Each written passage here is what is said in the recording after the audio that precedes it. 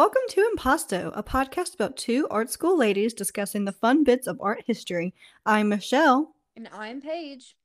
And we are now professional art historians, and this podcast is for entertainment purposes only. Suggestions and comments are welcomed via email at impasto.pod@gmail.com. Okay, so today I will be discussing Adelaide La Billiard. And Paige, what will you be discussing today? Today I'll be talking about William Wegman. All right, Paige, take it away. I'd love to hear about this. Alrighty, so William Wegman is perhaps one of my favorite photographers. He's just on top of the list there, just for his way of doing things. So, Michelle, did you watch Sesame Street growing up? I did. Did you happen to see, or do you remember a skit where there are dog heads on top of people bodies and they're doing things like cooking or talking or anything like that? Yes. Those happen to be William Wegman's Weimaraners, and he is actually the narrator in those scenes as well as the filmographer for them. So William Wegman is the king of the Weimaraner, one might say. That just sounds so dirty. It is not. We're talking about a guy on a children's show, Michelle.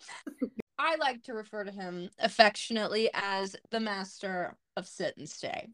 Mm-hmm. So William Wegman was born in 1943. He is an American artist best known for creating a series of composites involving dogs, primarily his own Weimaraners, in various costumes and poses. But the fun fact is that that's not what he originally intended and set out to do as an artistic expression. Mm-hmm. He was pursuing a career as a painter. He received his Bachelor's of Fine Arts in painting from Massachusetts College of Art and Design in 1965, and actually has a Master's of Fine Art in painting from the University of Illinois at Urbana-Champaign. He received that in 1967. It's funny how artists never end up doing the thing that they think they originally will. I think we can relate, Paige. I can completely relate. He was actually approached by the Polaroid Corporation in 1978 to test out a brand new camera and brand new film, a large format Polaroid camera that the prints come out at 24 inches by 20 inches. So they're humongous. Beautiful Polaroid, ginormous prints. So he originally said no. Mm-hmm. He told Polaroid Corporation, the largest style print is 11 by 14, and I only do black and white. He did not shoot color film. Mm-hmm. It's a big touchy subject for early photographers when color film starts becoming a thing, is because they thought it was too commercial. So they didn't like it in fine art. They're like, so ew.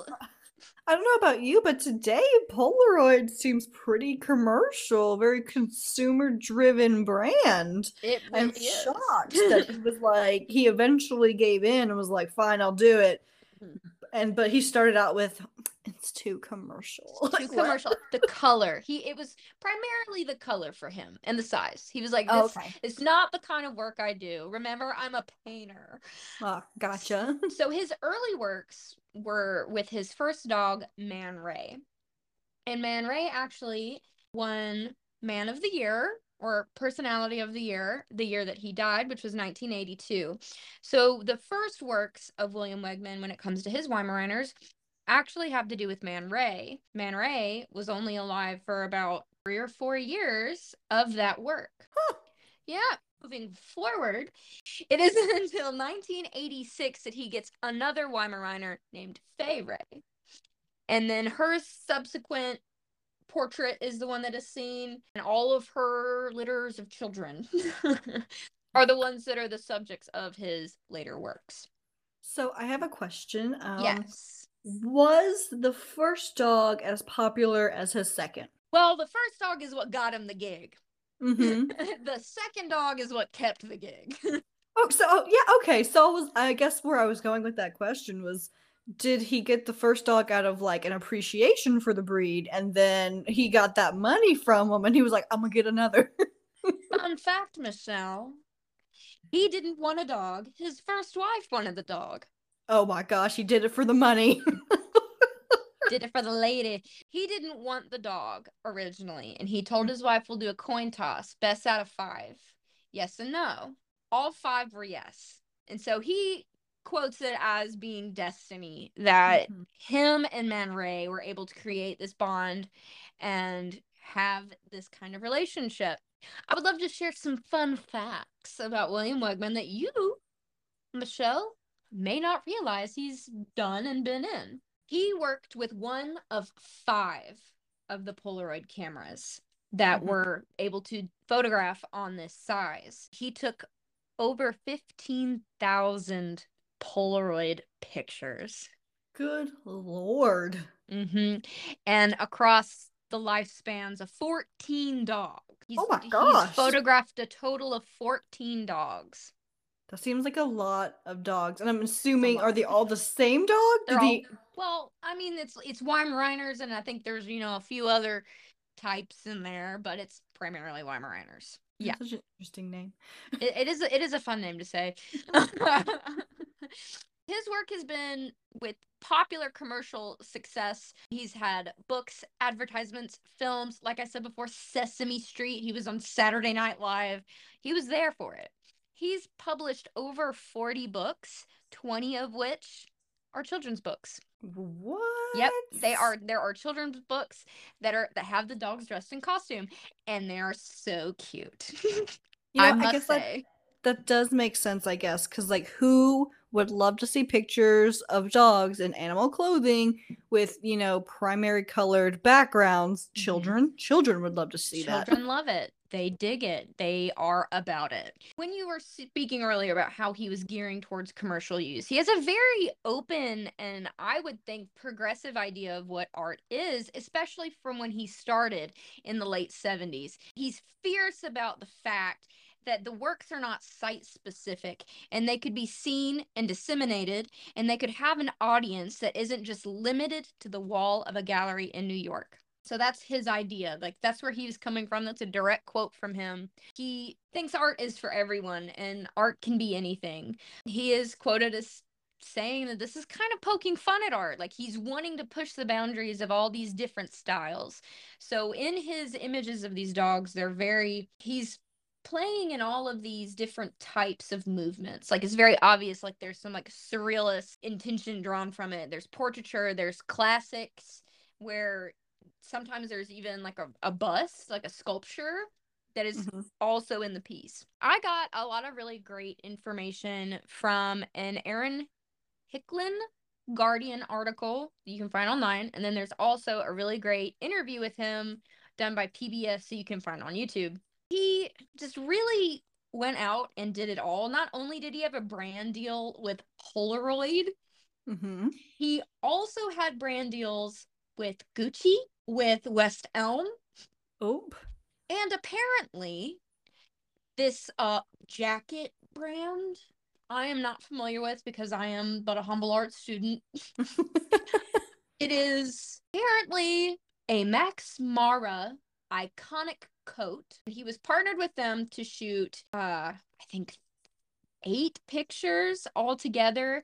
Yeah, Mhm. it's a series of 8 Polaroids titled Dogs in Coats that came with a re-release of 30 of the limited edition jackets that came with a print with it. How much do you think this jacket goes for? I don't know, considering I don't know it, and it sounds very much like a luxury item, I'm gonna go with 20G and up. Oh, it's not that bad. Not But that bad. I mean, Okay. it's still pretty bad. I mean, it's $4,000, but For a jacket. Yeah, you're for a right. That is pretty jacket, expensive. it's like, ooh, I think That's I'm good. I'll pass. I'll just be cold. So when it comes to dressing the dog as a human, something that he was very obviously not wanting to do was dogs playing poker. Because immediately, like when you think dogs and art, some Mhm. people immediately will go, The dogs Dogs playing playing poker. poker. Yeah, because it's so iconic though. I mean, it is iconic, but It's like The Last Supper, but like a little bit more humorous. but more common man. You Yeah, yeah. know? Yeah, bringing it down to our level, like something we understand. Poker, gambling. We don't understand Jesus Dogs. these days. No. You ask yourself, why a Weimaraner? Yeah, apparently it was Why? his wife, but What is it about the Weimaraner? is it because he's So, gray? Is it because they're good and obedient dogs? Yes. well, Michelle, I'm so glad that you asked. See, it's a hunting breed. Oh! And so the dog originally was intended to be able to freeze and point at something. So Aw. they're very good at instructions on a sitting and a staying. As he described them as spooky and shadowy. Ah. Yes. I love the shadowy like idea. That makes a lot of sense. I'm just gonna read you a few quotes by him because I think that, of course, the artist's words himself make the most sense in understanding his intent. Like, I'm not gonna sit here and say my favorite line, it's an expression. But he says that they're very much like people, Mhm. that they have canine features but human affections, like a mythological creature that exists in dreams. There's also that joke about how is your dog a dog or is it a human trapped in a dog's body? They have very Mhm. soulful eyes. Mhm. I feel that way about Weimaraners. Like, they look like they're a sick Victorian child and they're trying to communicate with me what they want.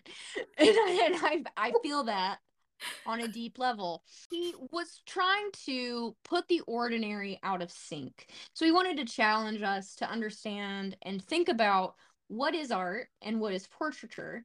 Is this Mhm. pushing a boundary somewhere in between, or are we making fun of art? Is this a expression on the BS that can sometimes come from art, and especially like the absurdity and the theatricality of these types of images.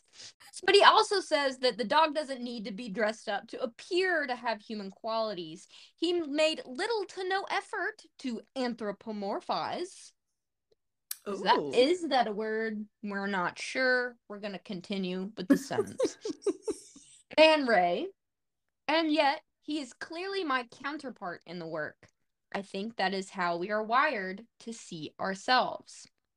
So he's not seeing Man Ray as a dog. He's seeing Man Ray as a character, and he's playing a part. A particular look. Like, there's not a whole lot of dogs that look like this. They stand out, and their legs are so long. They're Mhm.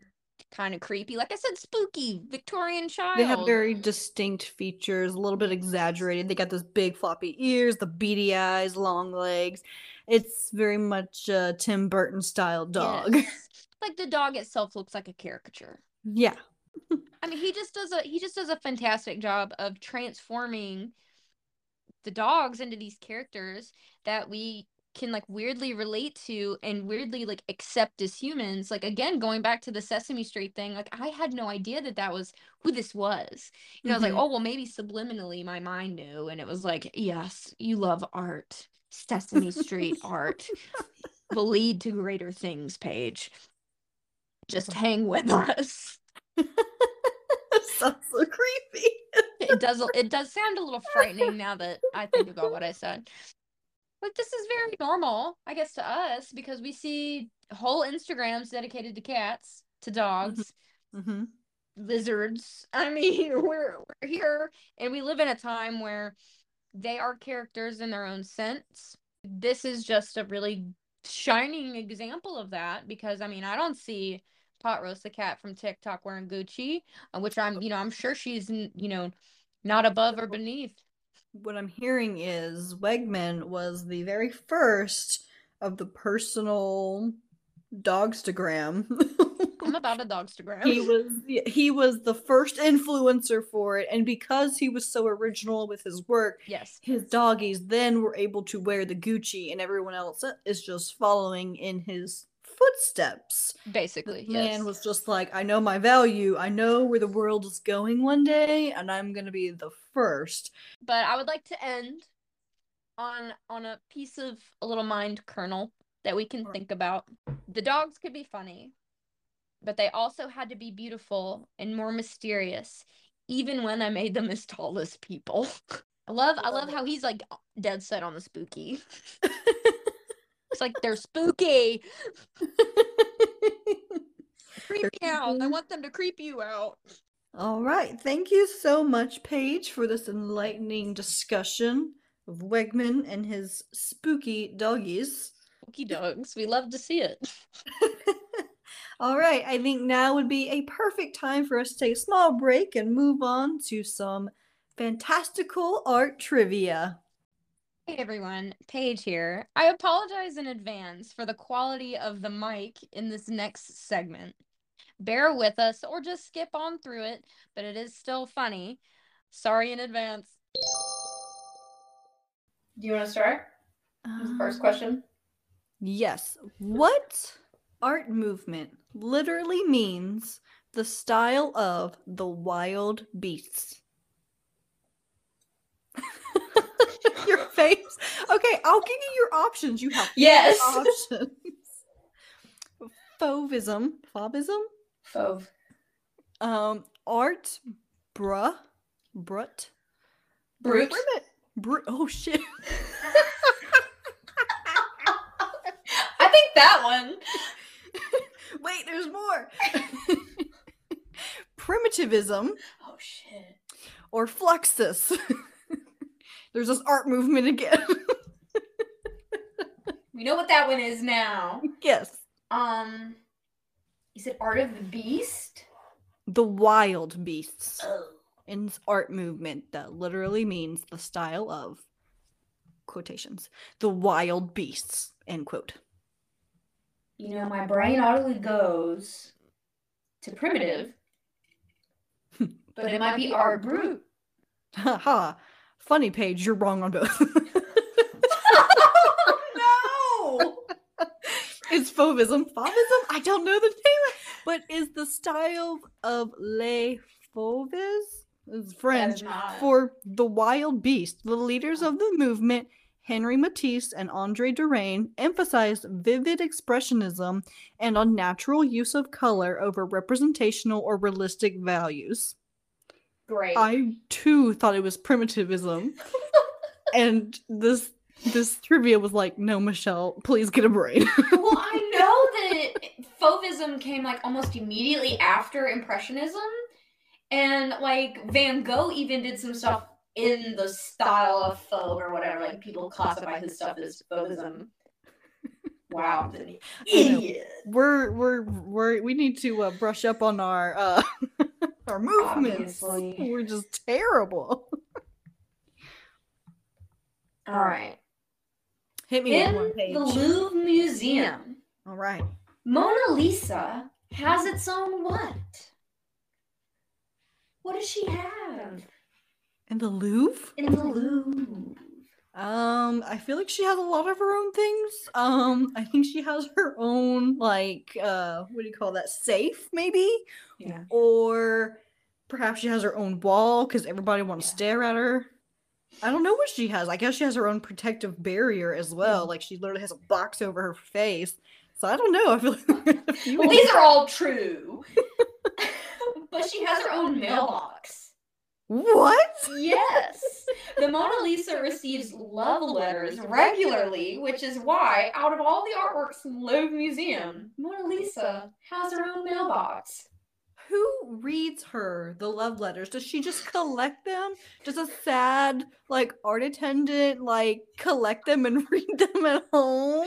And they're like, oh, if only someone loved me this much. They're like, no, you get to love it. Like, they write them back and they're just like, hey, I know this was for the Mona Lisa, but I feel like we have a true connection. Oh my god, that is the next rom-com of the century. It's like you got mail, but oh god, It's like that would be Letters to amazing. Juliet. Like, you know that movie? Yeah. Yeah, I feel like it would be very similar to that, but a little bit more I creepy. got it. Someone doesn't know. I know who you are, but you don't know who I am. And you love art. I love art. Okay. Specifically, the woman that is also a man. Also, but why? I feel like we can all appreciate Mona Lisa, but if I loved her to the point of, I wouldn't write her love letters, actually. I don't think I love her enough to, one, find out she has a mailbox, and two, write a love letter. To the mailbox. Right? I wonder if it's like kids. Oh. Like, why you no smile? Right. I have many questions for you. If you could just like fill this out for me, return it, I would appreciate. Check yes or no. All right. Moving on. Okay, next question I got for you, Paige. How old is the earliest known human artwork? I got 4 options for you, friend. Okay.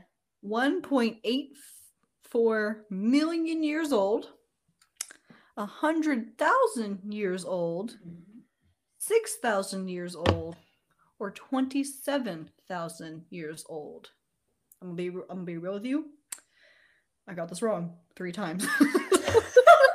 Oh my god. See, we run into that problem of like mistaken art objects too. Yes. Mm-hmm. So Earliest known, like supported evidence. We know it was indeed an artwork. It was intentional. You were meant to stare at it and appreciate their talent. 6,000 years. Haha, no. You're wrong. It makes me feel better that you also got it wrong. Okay. What is it? It's 100,000 years old. Okay. So, in 2002, Chris Henshelwood discovered a piece of ochre decorated with a delicate geometric pattern in Blombos Cave on the southern Cape Coast. He dated the piece conservatively at 77,000 years old. In fact, it could be as much as 100,000 years old. Ta-da! This was a rock. Yeah. And the fact that it's a geometric pattern is so interesting too, because I'm not sure if you've ever noticed, a lot of my classes with like ancient art, a lot of like these societies would go through certain periods with their artwork, and a lot of them would start out as utilitarian, and then they would start decorating those utilities, you know, and then it would go from like geometric to natural figures to more complex figures, and then mixing them as well. So to know that this was a geometric pattern, I wonder if there was actually even earlier forms and we just haven't found them because it's 100,000 years old, you know? How do they come up with the geometric ideas? Right? I don't know. Aliens. I guess it's kind of like us. Like, you realize that the sad Walmart dishes in your pantry are indeed sad, and you're like, let me spend a little bit more money on something, you know, that needs to be decorated. And so I guess it's the same mental process. It's like, these are some sad ass dishes we're using. Let's put a pattern on it. Like, let's see what we can do. Bro, this rock is boring. It's like the audio add a little bit of spice. Yeah, you gotta like draw a triangle. And I guess like geometric pattern is way easier than trying to like draw like a human face, yeah, or like an animal. Like, we don't have that skill. We're not born with that skill. We don't come out of the womb going, I can paint a freaking horse on the side of this cup and it's gonna look majestic. No, we cannot do that. We can barely draw circles. So I bet you these people were like, we're gonna do some squares and we're gonna hope it's good. We're gonna call it good. Yes. All right. Amazing. Okay, Tough. this one's easy. This one's easy. We know it. I know it. I love it. We talked about it. It's going to be great. What art movement developed in the early 18th century as a reaction against the grandeur, symmetry, and strict regulations of the Baroque? All right. I say, is it the Rococo? There we go. Yes, Rococo developed in the early 18th century in Paris, France, as a reaction against the grandeur, symmetry, and strict regulations of the Baroque. It was ornate and used light colors, asymmetrical designs, curves, and often had playful themes, but the style has endured harsh rhetoric from some critics who characterize it as superficial and of poor taste. First of all, fight me. I love Rococo, but moving on. Well, since we discussed Mona Lisa earlier, I did find the appropriate trivia page. Oh, damn. Okay, let's hear it. Since we just talked about her and her lovely face, how long did it take Leonardo da Vinci to paint the Mona Lisa's smile? The smile. Oh, I remember it was super long. He painted everything else except for her freaking smile because he couldn't get it right. I remember that. It was probably a couple years or something, weeks or years. What? You ready for your options? Oh, yeah. I forgot about that part.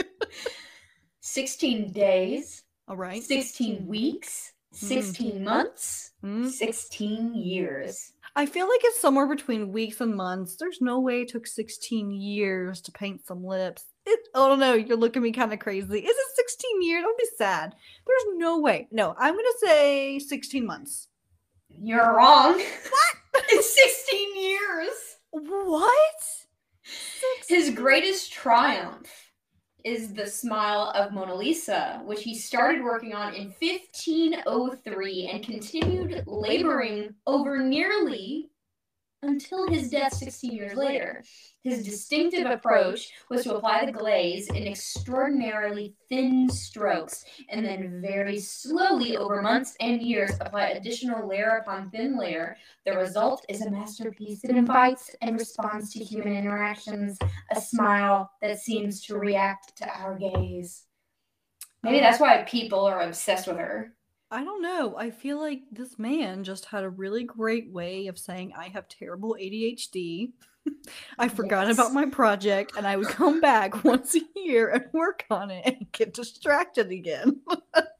That's exactly what I think it probably could be. He was a man of many talents. He just was worried about other things at the moment. Right? The fact that he had so many other hobbies or passions. Hobbies? The fact that he had so many, I'm like, this man probably had ADHD. It was just undiagnosed, and so he was able to become a master at so many other things. So I feel like that's what this is. He probably just got distracted and was like, oh shit, Mona Lisa, I gotta work on that again. And then when probably asked about it, he was like, oh no, I'm perfecting. Yeah, that's some bullshit answer I'd say too. Procrastination, Leonardo. Someone was like, Michelle, how's your art degree coming? I'm still working on it. It's so unique, my degree. I'm doing such thin layers. I'm just taking one class at a time. I'll be done eventually, but you're going to be really proud by the time I'm done. It's going to be a masterpiece that reacts to the way that you look at it. And everybody's going to want to send her a letter. Right? Everyone's going to just, no, actually send me money when I graduate because your girl will be in debt. Ready to take it away?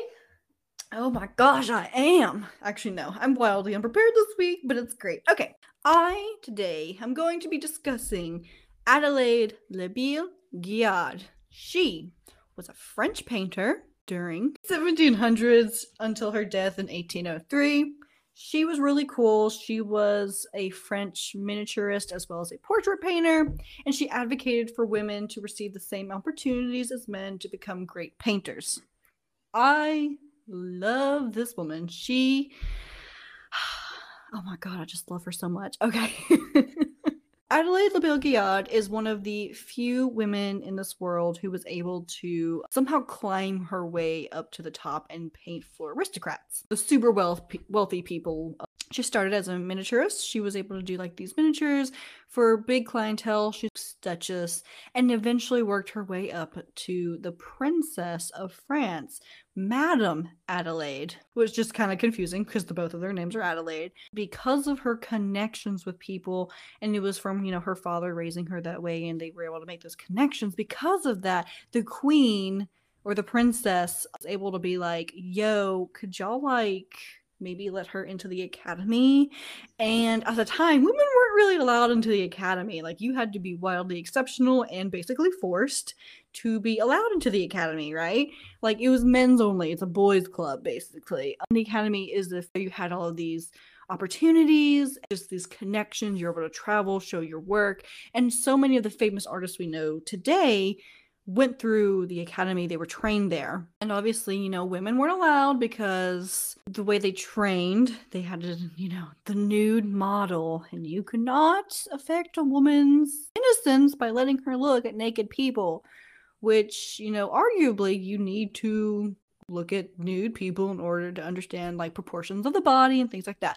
So anyway, they were restricted. She was one of the first women to do it because Marie Antoinette was like, yo, y'all about to let her in here? And they were like, yes, ma'am, we will not argue with you. So she was able to train, and it was so great because her self-portrait with her two peers, it hangs at the Met in New York City. I was able to see it in November. Completely fangirled over it, I swear. So let me tell you about this painting that just makes my day. As we know, when girls go into a field that boys don't like, they try to tear them down or find excuses as to why they cannot be in it. Did this really great self-portrait, and it's showing her sitting, working on an easel. She's painting. We're not sure what it is. The painting is actually facing away from us. She's sitting down in like this beautiful satin blue gown with white trimmings and ribbons. Atop her head is this, high fashion hat with feathers on top. Her hair is curled. The bodice is actually really low dipping. See her breasts like proudly pushed up and showing off. And behind her are her two pupils, which are two women. And like I was saying before, she was huge into helping women become artists. She was an advocate for it. So while she was at the academy, she wasn't technically allowed to teach others. Because she had her name at the academy, she was indeed allowed to take peers elsewhere. So with these two pupils behind her, they actually lived with her at the time. And so she was super maternal towards them. She taught them everything she knew. She also cared for them personally. And they're obviously in this painting very, attentive to what she's doing. One is looking at what she is doing. The other one is looking at the viewer of the painting, just as Adelaide LaBelle-Guiard is looking at you as well. It's super, super great. A sculpture of her father in the background. And y'all know I'm very into like symbolism and like meanings of paintings. So let me explain some of this for you so you can feel the hypeness that I feel for this painting as well. So many men would ever painting sculpture, because whoever did sculpture was already a master of the arts, right? And to paint it and successfully paint it was saying, I am better than a master of art. Oh. And so men were like, I can do this. They're real full of themselves. But when women would not do it, they would be like looked down upon. The only way a woman could do something like this is if the sculpture represented something bigger than her. The sculpture is of her father, who had recently passed away. And she was like, no, I'm not painting this sculpture to prove how good I am. No, I'm just remembering my father. This is an honor of him. And who's going to argue with a woman who just lost her dad? Like, you're not going to argue this. But you also can't deny that she just perfected a freaking sculpture in the background. She's like, hey, fuck you. Sorry. She's flexing. Right, she is. Talking about her dress and like her accessories. Another big thing during this time was the ability to show different textures, contrast, palette, And she was able to do this in here. You can clearly see the shine and the ruffles of her dress.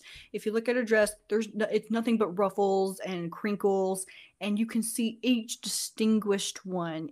There's no denying it's satin. You can see the ribbons on her wrists. You can see the lace. You can see the fluffy feathers on top of her head, the textured hair. And it's in the highest fashion, so you're aware of what she looks like. She is like, I know my worth. I am very much a classy woman. I know what I'm doing. And she's flexing. She's at the center of her own portrait. She's like, yeah, this is about me. But then again, you don't want to flex too hard, right? Because then you're boasting. So another way to bring her down just a little bit, she's like, no. I'm teaching these young girls behind me, maternal guardian, you know? That's the reason her bodice is so low, that low neckline. Mm-hmm. And there's a reason her boobs are like pressed up this way. It's actually a nod towards maternal paternity, I guess. Yeah, boobs are actually, they go. So they're out? Yeah, well, they're not out. They're pushed up. They're very prominent. There's no denying she got boobs. So I think I'm just confused. So I guess I'm getting confused with like our modern idea of what a boob means. Yeah. Up until this point, and I guess a little bit past this point, if a boob was out, that meant mother, like a maternal symbol. Yes, because I feel like modern day has really fetishized boobs. Yeah. Whereas, 1700s, a boob was meant to feed your kids, like. And that was the only thing. And that was it. I mean, there was some sexuality with it, of course, but no one would look at this and be like, "Oh, you trying to get some? What's up?" Like. I see what you got. Yes, and especially during this time too. Like, let's think about like the historical context of this painting. Yeah. Femininity is beginning to really take a rise during this time, and femininity at this time is talking about happy wife, happy life, right? Basically, people wanted to be happy in their marriages. They wanted to marry for love because before this, it was you married for power, you married for connection, and it usually only fell on the first born son to marry others, and most people didn't really get married. It was expensive, it was unnecessary. A lot of people were unmarried and happy and just lived with a spouse, and it was fine. So difficult, for single men to be like, I am totally feminine, and then people will be like, well, are you a mother? No. Well, how are you feminine? So also back on that. And so to have a maternal connection with her peers and put that on display as well, she was, to in that way. She was like, yeah, I'm not technically a mother, but I still care for people, in a way. She was able to form a bond with the crowds who were, loving maternal, feminine idea, with the boobs pressed up and with the people behind her. Not boasting about herself. She was able to be able to say, oh, you're taking this into your hands to teach these young girls and make you think you're better and you're a teacher, right? Because that wasn't allowed at the time, not really. Instead, it was like, no, I'm just taking them under my wing. I'm just showing them what I do. It's totally fine. And so consistently showing off her talent and her skill, but like completely downplaying it at the same time and outsmarting her peers right now. Like everything she's doing is going against what they think and know.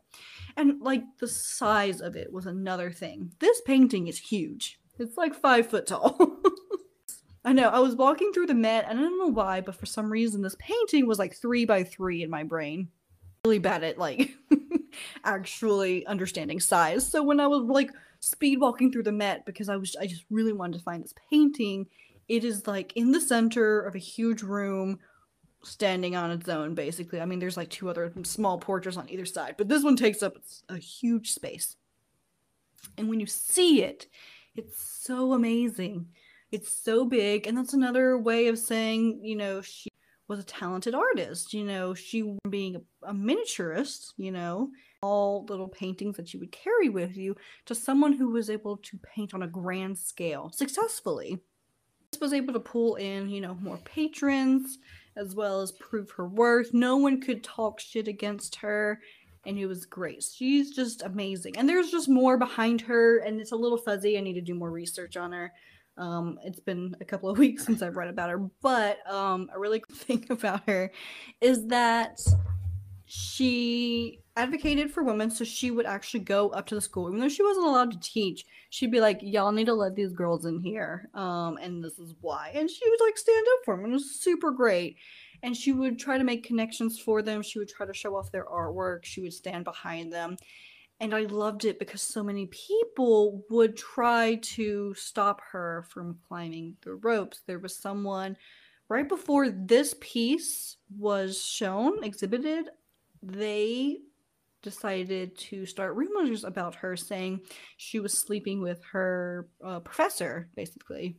Ruin her reputation, and she wouldn't be able to be displayed. So instead, she was like, yeah, you're not going to bully me into this. I'm actually going to take this into my own hands. And she wrote to the Duchess at the time, and she was like, yo, I need your husband, the Duke, to back me up on this one. She was like, I just lost my father. I'm in mourning. Someone's like about to mess with my reputation. I'm just trying to vibe. And with that, they were actually able to take down the articles that were about to be sold the day before. So they were going to print it, right? They were going to put it in a newspaper to like just ruin her reputation. And the Duke was just like, nah, we ain't having that. And they took them down. Like they went and had a talk with the guy. Then he had to like reprint like an apology. I can't remember what it's called. But yeah, so it was never printed, and then he did an apology to her and be like, no, she's so great. I love it. Early Twitter beef. Right. Yes. Yes. I loved it. She was just so smart for her time, and I loved her so much. Everyone says that she was like enemies with Vichy Lebrun. I don't know. I guess La Billiard. I was so intrigued to hear her name because I don't think she's as famous as Lebrun, I'd say, because Marie Antoinette, you know, everyone would chop her head off, right? To put it lightly. Yeah. But La Billiard, she survived the revolution. One of the, the few aristocrats who was able to escape and continue her artwork for rich people without dying. Eat the rich. Yeah. They did not eat her, so that was nice. Like, this woman was just beyond her time. Very smart woman, very talented woman. I love everything she does. There's more to this painting and I just can't remember it all, but yes, I love it. You should. Famous one is the portrait of Madame Adelaide, the Princess of France, and it's a portrait of her family. And it's just, oh gosh, it's so smart because in that one, she's painting a painting and she puts another sculpture in there and she's just flexing. She's like, but you're not about what you're talking about. The one where she's in red. Yeah. Yes. And so this one, she's flexing hard, and she can, because you're not about to shit talk a princess. Yeah. She was so smart about it. She's like, oh, I'm doing it.